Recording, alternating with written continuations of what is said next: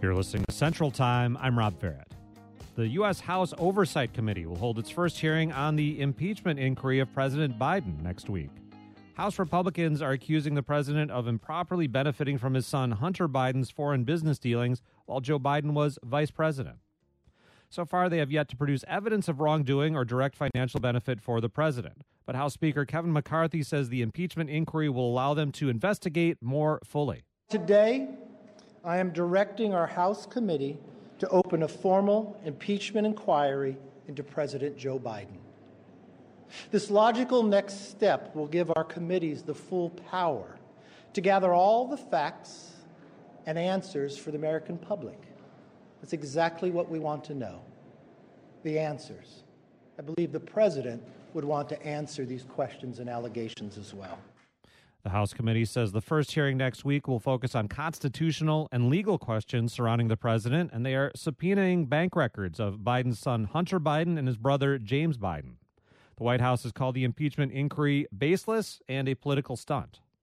Our next guest is here to help us preview the hearing and how the impeachment inquiry could unfold with the threat of a government shutdown just days away. You can join in at 800-642-1234. Do you support this impeachment inquiry into President Biden? Why or why not? What, if anything, do you hope comes out of it? What questions do you have about how this all works? Call 800-642-1234. That's 800-642-1234 or email ideas@wpr.org. Susan Johnson is an associate professor of political science and associate dean in the College of Letters and Sciences at UW-Whitewater. Susan, welcome back to Central Time. Thank you so much for having me. We're hearing the I word, impeachment, a lot lately here in Wisconsin and now in the U.S. Congress again. Can you briefly remind us, when we're talking about a president or other federal official, how does this impeachment process work? So it is the Constitution very succinctly indicates that for high crimes and misdemeanors, there is the opportunity to remove federal officials from office using this impeachment process. And as we know, it has been used quite infrequently at the presidential level, although in the past few decades, it's been used more commonly. So those people who are, were born in the 80s and beyond, or even the 70s and beyond, would think about this as maybe something that's more common than, in fact, it was historically, when there had only been one impeachment and not removal. And so it's an interesting time that now we had a presidential impeachment in 2019 and then 2021, and now we're in 2023, and we're talking about potentially another one. Can you talk about the basis being offered by House Republicans for, why opening an impeachment inquiry against President Biden and why now? Well, I think it's interesting because unlike prior impeachments where there has been something quite tangible that has led to the opening of an inquiry, what we're finding in this instance is that it's much more amorphous.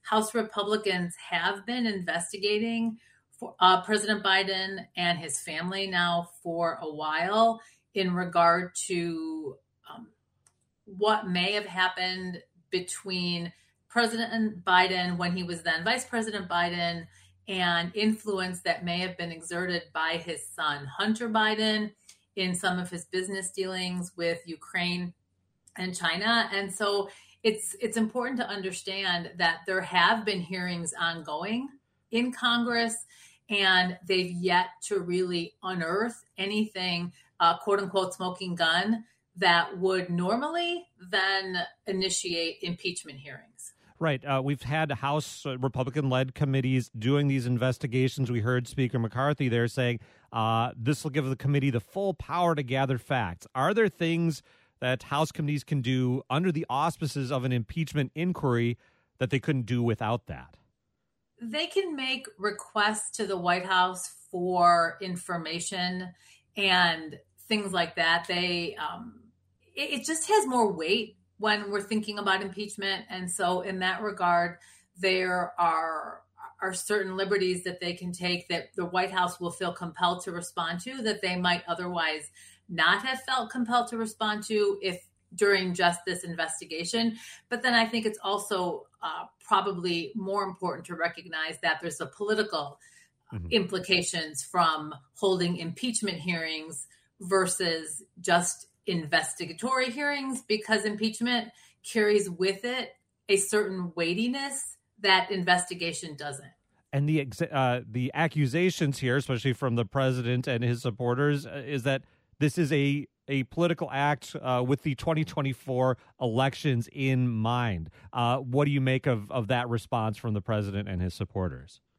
I think that it is something being done with politics in mind.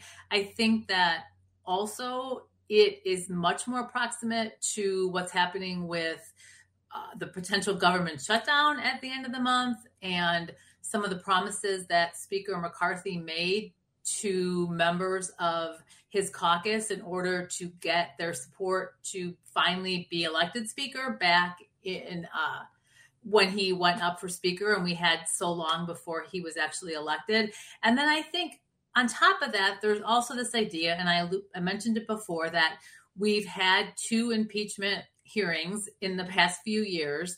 And so it's just not, I guess it's not uncommon anymore. And it's also important to note that ideas about inquiries into impeachment were introduced on the first day of the new Congress by, for example, Congresswoman Marjorie Taylor Greene, and others have been talking about impeachment now since the Republicans took control of the House. Talking to Susan Johnson, political scientist at UW-Whitewater, talking about the launching of an impeachment inquiry by House Republicans targeting President Biden. You can join in at 800-642-1234. That's 800-642-1234 with your reactions, your questions. Chris joins us now in Menominee. Chris, hi. Hi. So my question is, how can this be an actual impeachment, if you want to call it that, without going to the floor for a full vote in the House? Chris, thanks for the call. There's been debate over this, Susan, both in this one and in the impeachment inquiry proceedings going forward against former President Trump. The question of, does the House need to vote to launch an inquiry in the first place?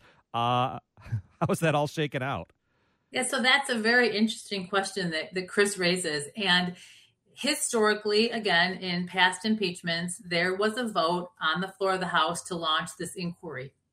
Then in 2019, when there was the first impeachment of President Trump and the attempt to remove him, there initially was no vote on the floor of the House. And many people surmise that to be because there were some Democrats who didn't want to take that vote, and Nancy Pelosi, as Speaker at the time, was trying to protect them.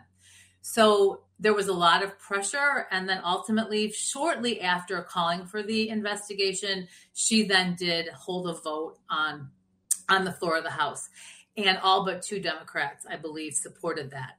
In 2021, in former President Trump's second impeachment, there was no vote.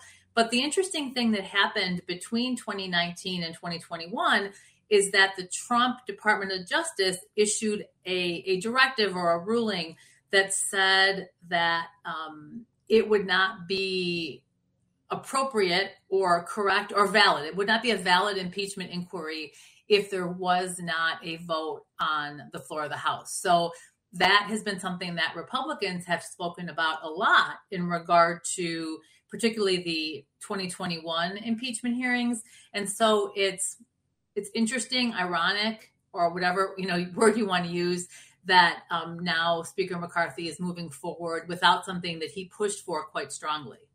We're talking to UW-Whitewater political science professor Susan Johnson about the impeachment inquiry into President Biden ahead of the first House committee hearing on that next week. You can join in at 800-642-1234. What do you think about that decision to launch this impeachment inquiry into President Biden? What do you think about the politics connected to it? Join in with your thoughts or questions at 800-642-1234. That's 800-642-1234. We'll pick up the conversation, maybe hear from you, coming up on Central Time. You're listening to Central Time. I'm Rob Farrett. We continue our talk with Susan Johnson, political science professor and associate dean at UW-Whitewater. She's with us to look ahead to next week's House committee hearing on the impeachment inquiry into President Biden, and you can join in at 800-642-1234. What do you think about the decision by House Republicans to launch the inquiry? What questions do you have about how it works, why it's happening now, how it might play into the potential for a government shutdown? Join in at 800-642-1234. Let's go back to your calls. Basil is with us on the Menominee Reservation. Basil, hello. Hello, and thank you for taking my call. In my language, it's Matchwai Wanan Kaitana Namua. Okay. And what did you want to bring up, Basil? Well, what I'm doing is I've been watching this, quite closely, and I've been watching, as far as the 15 rounds that McCarthy had to go. 15 times they had to, vote for him to become Speaker in the first place. And there's a group of Republicans, and I don't like to use the bad words that people use regarding, these people that are fighting against everything. To me, being a veteran, being a person, being a small business owner, being a trucker, I may be paying a little bit more for fuel nowadays and everything like that, but I'm going to tell you something. These people right here, they have to – McCarthy, it seems to me, is stuck in the middle of things. He has to do something for them. He has to throw them a bone and do this impeachment inquiry. Otherwise, they're gonna be looking at him, and they're gonna be one guy, one person, one female, one person can jump up and call for his speakership. Basil, thanks a lot for the call. Susan, you touched on that briefly. Can you talk a little more about the politics within the Republican House caucus that, as Basil points out, have Speaker McCarthy in a tight spot? Yeah, many people are curious that it's been this long that Speaker McCarthy has faced such a challenge in regard to people who they're openly threatening him. So, for example, Congressperson Matt Gaetz from Florida has been openly taunting Speaker McCarthy with threats about calling to vacate the chair and, not being satisfied even with calling for the inquiry. So there's a lot of politics involved. And again, like as I alluded to earlier, we've got 2024, we have the potential shutdown of the government and so many other things that are going on right now. And, one thing that's important to point out is that just because an inquiry has been launched doesn't mean that we will ever get to the point where there's a formal vote even for impeachment or articles of impeachment brought. Thanks a lot for that call, Basil, at 800-642-1234. Willem joins us now in Colfax. Willem, hello. Hi. I think the congressman that you've mentioned, part of the ironically called Freedom Coalition or whatever they are, they're all supporters of the former president, and they marched to his tune, and he said that you're going to be, the vengeance president, I am your retribution, all these things. And this is why they're doing this, because Hunter Biden might be a problem for his father and his family, but no one elected him. He's not a member of the government. Unlike Jared Kushner, who was a special advisor to the President of the United States, 2 days after the president left office, he got $2 billion from the Saudi Royal Fund. What's that about? Why don't we investigate that? I mean, these people, it's just about the big lie, and the big lie has always historically gotten people into trouble. Nothing good comes from this. Willem, thanks a lot for the call. Susan, Willem pointing toward the connection between supporters of impeachment here and former President Trump. And Willem says turning a blind eye to President Trump's family's dealings after coming out of serving in the White House. Well, I think that a couple of things, and that Willem sort of alluded to, is that we're talking about things that potentially, even if they happened, took place while President Biden was Vice President Biden 10 years ago. And again, there's no solid evidence that anything happened. But as far as the investigation goes, the root is a long time ago. That is quite different than impeachment hearings more recently in the 20th and 21st century. Those were regarding events that happened while the person was in office. So that's a distinction. And then the other thing I would say is that absolutely former President Trump has been very clear encouraging members of the Freedom Caucus and others to pursue these impeachment investigations. Willem, thanks for that call at 800-642-1234. Looking at the House Republican decision to launch an impeachment inquiry targeting President Biden. Susan Johnson is with us from UW-Whitewater, and you could join in at 800-642-1234 if you have thoughts, reactions, or questions for our guests. That's 800-642-1234 or email ideas@wpr.org. Susan, I want to get into this government shutdown risk. Now, we have again and again in this last few days, really, before that deadline looms, votes that don't approve parts of the federal spending package while this impeachment inquiry is being launched, I should say. Why is the House having trouble passing anything on the budget? Well, I mean, I think it goes back to, again, some of those same members in the House of Representatives, the Freedom Caucus, that some of our callers have referenced in their questions. And it's a similar group of people who are really digging in their heels in regard to what they're willing to go along with. There was a framework agreed to by President Biden and Speaker McCarthy months ago that had to do with the debt ceiling and other issues that we were dealing with prior.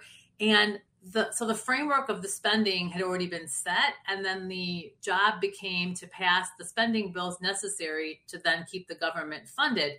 And what's happening now is that the members of Speaker McCarthy's caucus who are balking are saying that they didn't agree to that framework, and they want a lot more cuts to be made than what had been agreed to. And what's interesting, and this is even some Republicans have been quite critical, is that even the defense authorization bill, which is usually a huge bipartisan win, can't get passed because of what's going on with a small number of House Republicans.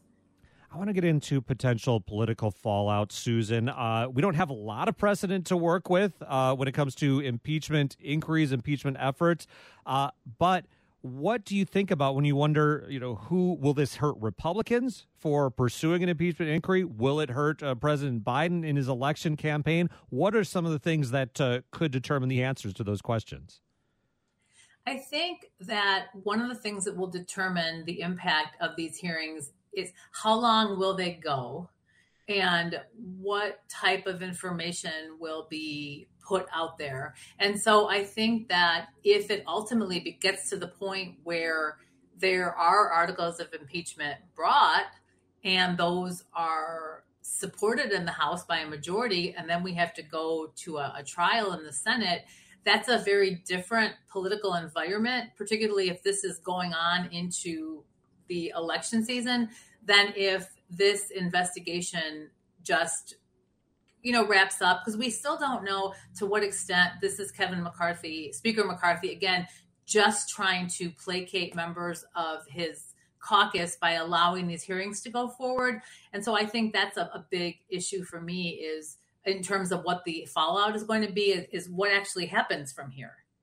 And staying with the theme of political fallout, if we in fact have a partial government shutdown and we start to see some key services start to go undone, a lot of things still happen during a shutdown, but some things don't.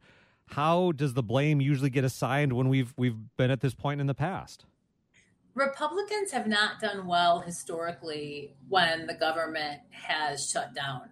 And that's generally, the party that is sort of leading the charge. And in this case, there's no doubt who is leading the charge.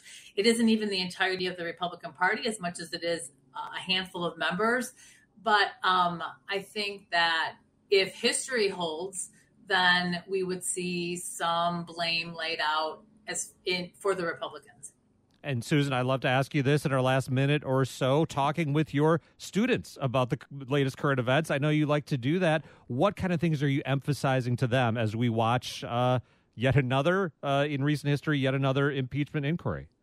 Well, I mean, again, for students, this is just par for the course. I mean, you think of, college age students, this will be their third go round since they've been in high school. So it's just not as momentous, honestly, I think, as it is for you or I, but certainly, paying keen attention to it nonetheless. Susan, we'll leave it there. Thanks again for joining us today. Happy to do it. That's Susan Johnson, Associate Professor of Political Science and Associate Dean in the College of Letters and Sciences at the University of Wisconsin-Whitewater. She joined us today to help preview next week's House committee hearing for the Republican-led impeachment inquiry into President Biden. You can follow reporting on that from our colleagues at NPR on our website, WPR.org. Coming up Monday on Central Time, high technology and big books collide. John Grisham, George R.R. Martin, and other big-name, high-profile authors are launching lawsuits against the creators of so-called artificial intelligence programs, your Chat GPTs and others, saying that they're scanning and then imitating their work, scanning and then scamming their work, in effect. Find out what's at stake for the creative world, for artificial intelligence technology, and for the books available for us to read. And you can share your thoughts on that. Are you worried about your favorite authors having knockoff versions created by artificial intelligence? It's already happened with George R.R. Martin, it looks like. Share your thoughts right now. ideas@wpr.org is our email. That's ideas@wpr.org. Also coming up on Monday, online retailers over the years made it pretty easy to return products, though that's starting to change. But when we return our stuff, what happens next? Find out why easy returns have created a new hidden economy around the world. Those conversations and more coming up Monday here on Central Time. It's Central Time. I'm Rob Farrett. You're with us here on the Ideas Network. A new investigation from the Washington Post finds that electric vehicle companies have extensive connections to companies in China accused of forced labor and other abuses. Several EV manufacturers, including Tesla, Ford, and Volkswagen, have suppliers with connections to Chinese Xinjiang province. Forced labor is so common in that province that the U.S. enacted a federal ban on products made there because it's virtually impossible to tease out which products from the region use forced labor.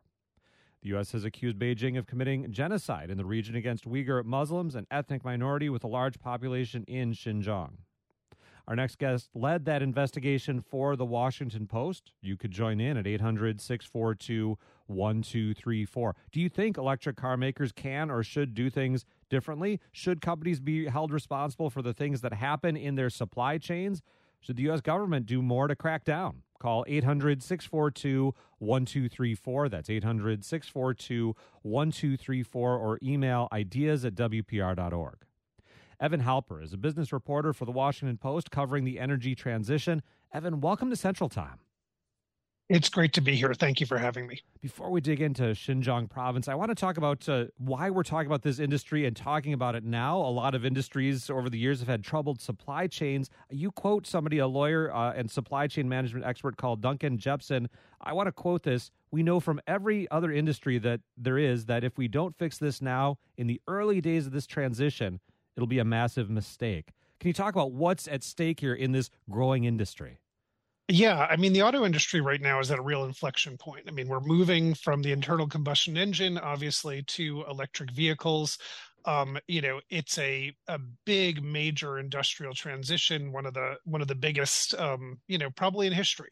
And it involves many thousands of companies, millions of people, and a lot of investment. And right now, these supply chains are heavily rooted in China, and probably will be for some time. But a lot of those suppliers are now doing business in Xinjiang.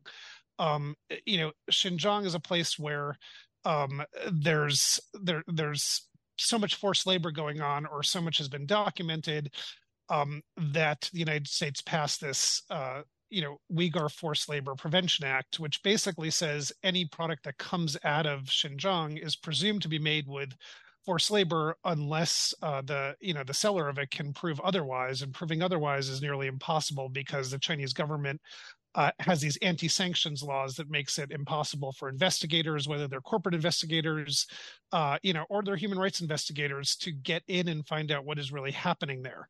And so, we're at this place where it's illegal to bring these parts in.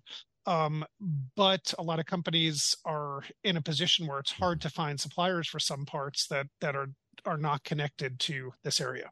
Evan, can you paint us a picture of this forced labor in China, in Xinjiang province, what it looks like as part of this wider relocation, re-education effort? There's a lot tied up here. What does it mean for the people at the center of this story? So it's largely targeted at Muslim ethnic minorities, particularly the Uyghur minority. And in China they'll call them anti-terrorism laws, and they'll say this is about stopping terrorism and giving people jobs, and creating eliminating poverty and creating employment. But in the course of the way that they've implemented these so-called poverty alleviation and surplus labor programs, there have been hundreds, actually literally millions of people moved from their homes. There have been documented cases of just hundreds of thousands of people put in internment camps at the peak of the repression, which would have been right before the pandemic. Since then, the Chinese government has said, well, a lot of our objectives have been met in kind of sort of stopping the extremism, and we're going to close a lot of these detention centers. And so some of the internment camps have emptied out. But at the same time, this issue of surplus labor and moving people, there's quotas and involve moving like literally millions of people from rural villages to these factory towns. And it's often coerced. The investigators say that if you refuse the assignment, you could wind up being sent to prison. You're expected to comply with these orders when there's a lot of documented cases. When you get to your assigned town, you go through this kind of indoctrination training. It can be months long, where you need to learn the Chinese language. There's military training. There can be restrictions on whether you're allowed to see a Quran and what religion you can practice. And so there's a high level of surveillance going on. And so it's a very kind of repressive environment to be in. The United Nations as recently, a UN committee as recently as March said they looked at the vocational centers there, and they often operate more like prisons, places where people are deprived of liberty. And in 2022, the UN the Human Rights Office did a big report on Xinjiang, and said that there was evidence of crimes against humanity taking place there. The U.S., of course, says that what's happening there is a genocide. Talking to Evan Halper from the Washington Post about his investigation into the supply chain in electric vehicles. So much of that chain moving through this Xinjiang province in China. Here in the U.S., we're not supposed to get products from that province because of the forced labor situation. You can join in at 800-642-1234 with your reactions, your questions. That's 800-642-1234. Evan, the heart of your reporting on this is the idea that some of the automakers are saying, we're trying not to get products made with forced labor. We're avoiding companies directly named as providers. It's really hard to figure this out. You worked with a couple watchdog groups who found it not that hard to find evidence that, in fact, American automakers were getting products from this province and probably from forced labor. What did you find? Yeah, that's exactly right. I mean, that's really what drove our story here, was the idea that some of these small NGOs, which are really just kind of a few people with some laptops, can turn up evidence to show that, okay, this component was made with materials that seem very clearly linked to Xinjiang and, made their way into a Tesla or made their way into a Ford. At the same time, these companies are saying we have these, strict policies. We do not allow any forced labor. We have no tolerance for it. That we monitor our supply chains. And so we were trying to understand this disconnect. And when we looked at these supply chains and the way these companies are monitoring them, what we found is if you look at like a supply chain for a lithium ion battery, it could have 13,000 companies in it. And there's different tiers, the tier one supplier supplies directly to the company, but then they have their own suppliers that get them the materials they need to make whatever that are selling to the company. And what we were finding is that the companies are, they enforce these ethics codes on their tier one suppliers, and then they expect the tier one suppliers to enforce them down the supply chain. And so instead of the companies actually looking at all of the suppliers that are involved in their supply chains, which sounds complicated and the companies say they are, but the more we dug into this, the more we realized there's actually lots of technology out there and lots of methods you could use to find, where your suppliers are coming from, what they're doing, who they're doing business with. But often the auto companies are not choosing to go that route. And instead what they're doing is they're just sort of taking the word of the tier one supplier that they're enforcing these things. And what the tier one supplier is doing is they're just sending questionnaires to all the suppliers down the line. And as one of the investigators we talked to said, the questionnaires, she called them hilarious. Like they'll ask a supplier down the supply chain, are you using forced labor or using child labor? And of course they'll say no. So, these findings had prompted the Senate Finance Committee to open its own investigation. And, they're finding much the same, that these companies are just sort of imposing their ethics codes on these tier one suppliers, but not looking nearly hard enough down the supply chain. Let's bring on a caller at 800-642-1234. Marcus is with us in Milwaukee. Marcus, hi. Good afternoon, Rob. So I would say to everyone listening that we should consider going back to something. I think we'd be well served to go back to what we did in the 80s, where it was we buy American, we bring back American jobs, we'll improve an American economy, and then at the same time, we'll also be voting with our dollars that we do not accept this kind of treatment of people. We're not going to accept this kind of treatment down the line. And so that way it's controlled. And as Americans, we're smart enough we need to figure this out. We can do this. We so can. Marcus, thanks a lot for the call. There are White House efforts to start moving that supply chain to other countries, and some of it here in the United States. Evan, but reading your piece, it's clear for so much of this, not just battery production, but cobalt processing, nickel processing, other components here, so much of it, China has a huge head start, a lot of it concentrated in this Xinjiang province. Yeah, and I should say the efforts to onshore a lot of this production, they're not trivial. I mean, the Inflation Reduction Act passed last year, and it's, we're talking many billions of dollars that, will be investing, the U.S. government will be investing, and taxpayers will be investing in, trying to move these plants over to the United States. But the time it takes to ramp up production and the scale of what needs to be done, even that major legislation that passed is kind of a drop in the bucket. I mean, to get a mine open in the U.S., it can take 5 to 10 years. A lot of these mining operations are already, underway in China and in Xinjiang. In particular, a lot of the processing is already happening there. The facilities, the infrastructure is already set up. And, something like 3/4 of the lithium ion batteries are being made in China right now. So, yes, some of that can be moved away from that country. And there's big efforts by the Biden administration in Congress, Republicans also, to move that production away from China. But the other thing that's going on is that these car makers, I mean, like we looked at Tesla in particular, but, it also applies to Volkswagen. It also applies to other companies. They've staked their future on sales in China. China's way ahead of other countries in adoption of EVs right now. So if you want to sell EVs, it's a huge market just because China's a huge place. But they're also something like 40 to 50% of the cars they're selling right now are EVs. It's a much lower percentage in the US and much of Europe.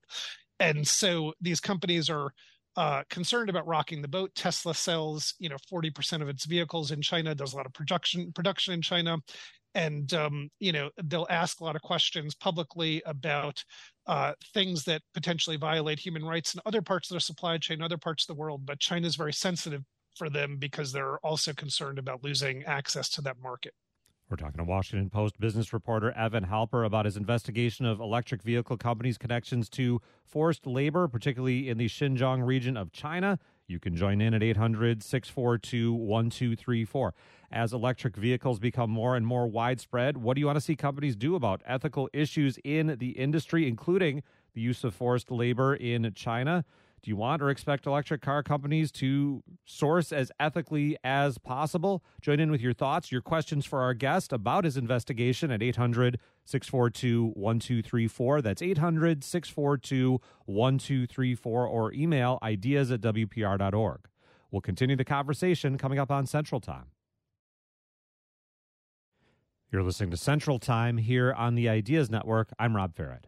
We're picking up the conversation with Washington Post business reporter Evan Halper about his reporting on electric car manufacturers' connections to forced labor in a region of China where the U.S. has accused the country of conducting a genocide against Uyghur Muslims. You could join in at 800-642-1234 with your questions about this reporting, your reactions, 800-642-1234. Back to your calls now. Ernest is with us in Hayward. Ernest, hello. Hello. Slavery is definitely bad, but I wonder if that isn't being thrown out partially to conceal the fact that American car companies don't want to or cannot compete with China with electric vehicles. There is a way to make American car companies more competitive, and it's known as the free market. Why tax profits when you can tax carbon and other natural resource inputs? Let's go with our strength, which is the free market, but don't hamper the free market by taxing economic effort. Ernest, thanks a lot for the call. Evan, can the U.S. Automakers compete, and battery manufacturers for that matter, compete with China, I think is at the core of Ernest's question. Yeah, I mean, his point about the way the market works, it is fair to point out that the reason China has such a jump on this is because they have so heavily subsidized these industries. I mean, we saw this with the solar industry also. They have spent, many billions of dollars giving these industries a jump and trying to sort of corner the market. And in many ways, what's happening with the EV market is we already saw happen with the solar panel market, where we were comfortable for a while just buying these products from China, letting their subsidies bring down the cost of some of these products. But then, things have changed. Relations between the companies have chilled. And, it became almost a national security threat that China has so much control of the solar market, which is where the energy industry is going. And now with China having so much control of the EV market, and, they use a lot of subsidies to get there. And so that's sort of the thinking of policymakers in the U.S. that, we needed to kick in some subsidies also to help American companies compete and not let China have full control, of EV production. Thanks for that call. Getting back to Xinjiang province, Evan, and this U.S. ruling that, hey, you can't bring products into America made with stuff from that province. Clearly, it seems like it's happening. Things from there are ending up over here in consumer products, including electric vehicles. What are we hearing from whoever in the U.S. government would enforce that? So it would be the Customs and Border Patrol that would actually enforce that. And, they have seized, I was just talking about the solar panel market, I think 1,500 shipments last year of solar panels that largely on suspicion of forced labor. Whether they are going to do the same with these products, we will see. It's not easy work. I mean, there's a lot of even though these NGOs, like I mentioned, a few laptops and they were able to find these ties. The Customs and Border Patrol has its hands full with a lot of, we've got a lot of sanctions going on in this country right now. And there's also pressure from the corporations for them not to aggressively enforce the Uyghur Forced Labor Prevention Act. But what we're also seeing is a lot of pressure from Congress on the other side saying, we passed this act for a reason. Biden administration, you need to start enforcing it much more aggressively. We're seeing all kinds of violations happen. It's not that hard to find the violations. And, there's pressure from the Hill being put on the Biden administration to actually enforce the law that was passed. Whether the resources are put there, we will see. A lot of experts I talked to said that these auto companies are in a tough spot and they may be facing a reckoning similar to what the solar industry faced in the last couple of years. Evan, for both of those, the solar industry, electric vehicles, these are both things that are key to meeting commitments for preventing or turning around climate change here in the U.S. A lot of efforts to make that happen. But those solar panel confiscations you mentioned, they've slowed down some solar farms here in Wisconsin. I know. there's maybe an unresolvable conflict between the effort to electrify and get alternative sources of energy and then the reality that as of right now this year, a lot of those products only are coming from China. Yeah, it's a huge tension point. I mean, I did cover the solar side of this pretty thoroughly also, and and what you would hear was from the climate activists and from the solar companies that every shipment that's seized is slowing down the transition, and every time the price of solar panels goes up because we can't import these panels from China. That means fewer people are going to put solar panels on their roofs. Fewer utilities are going to install solar farms. It's going to take a hit, and it is a complicated sort of tension. I think what you'll hear from human rights activists is okay, there is a lot of tension here, but you've got to draw a red line somewhere where you're going to say, we understand we have to, make this energy transition happen, but we also have to draw a red line. And they're saying, slave labor is a place where you just obviously can draw a red line. And how do you argue with that? It seems like China is not going to change anytime soon in terms of labor laws, transparency around enforcement of those laws that do exist. Is there a thought of a timeline where we could be making a higher proportion of the key batteries and other products in countries that aren't China? There's so many variables to this. I mean, I think there is a lot of there's a lot of ground being broken on different kinds of plants in the U.S. and in other countries. You're also seeing sort of neighbors of China that we have better relations with, seeing opportunity here. Indonesia, Vietnam, places like that are really trying to get it in the game. There's questions about whether whether they're upholding the ethical standards that companies say that they abide by and will only buy from, but certainly they're not Xinjiang. The other variable is the technology is changing. And so there's questions of, do we invest in all of this new infrastructure and recreate it in the United States, or do we invest in research and development to try to create batteries that don't use some of these things that we're so reliant on China for, and find new chemistries and constructions of these vehicles and the batteries that power them that would be easier to manufacture in the United States. In just our last minute or so, Evan, what are you watching for in this story after this big investigation? I think what we're watching for is how aggressively the administration enforces the Uyghur Forced Labor Prevention Act. Are they going to start seizing these shipments? We're seeing more and more evidence that the supply chains are infected by suppliers in Xinjiang. And so will the administration clamp down, or is this just something they're going to look the other way on? Evan, we'll leave it there. Thanks again for joining us today. Thanks so much for having me. I appreciate your interest in our investigation. That's Evan Halper, business reporter at The Washington Post, covering energy and the energy transition. He talked to us today about his investigation of electric car companies' connections to forced labor in a province in China. We'll get a link to that piece up at wpr.org/Central Time. Remember, you can visit WPR.org anytime for live streams of us here on the Ideas Network and our Classical Music Network, plus archives of conversations. If you want to share this last conversation with someone you know, you can do that online at WPR.org, or you can download the Wisconsin Public Radio app for live streaming, archives, and news as well. I'm Rob Ferrett. Stick around. There's more to come on Central Time. You're listening to the Ideas Network.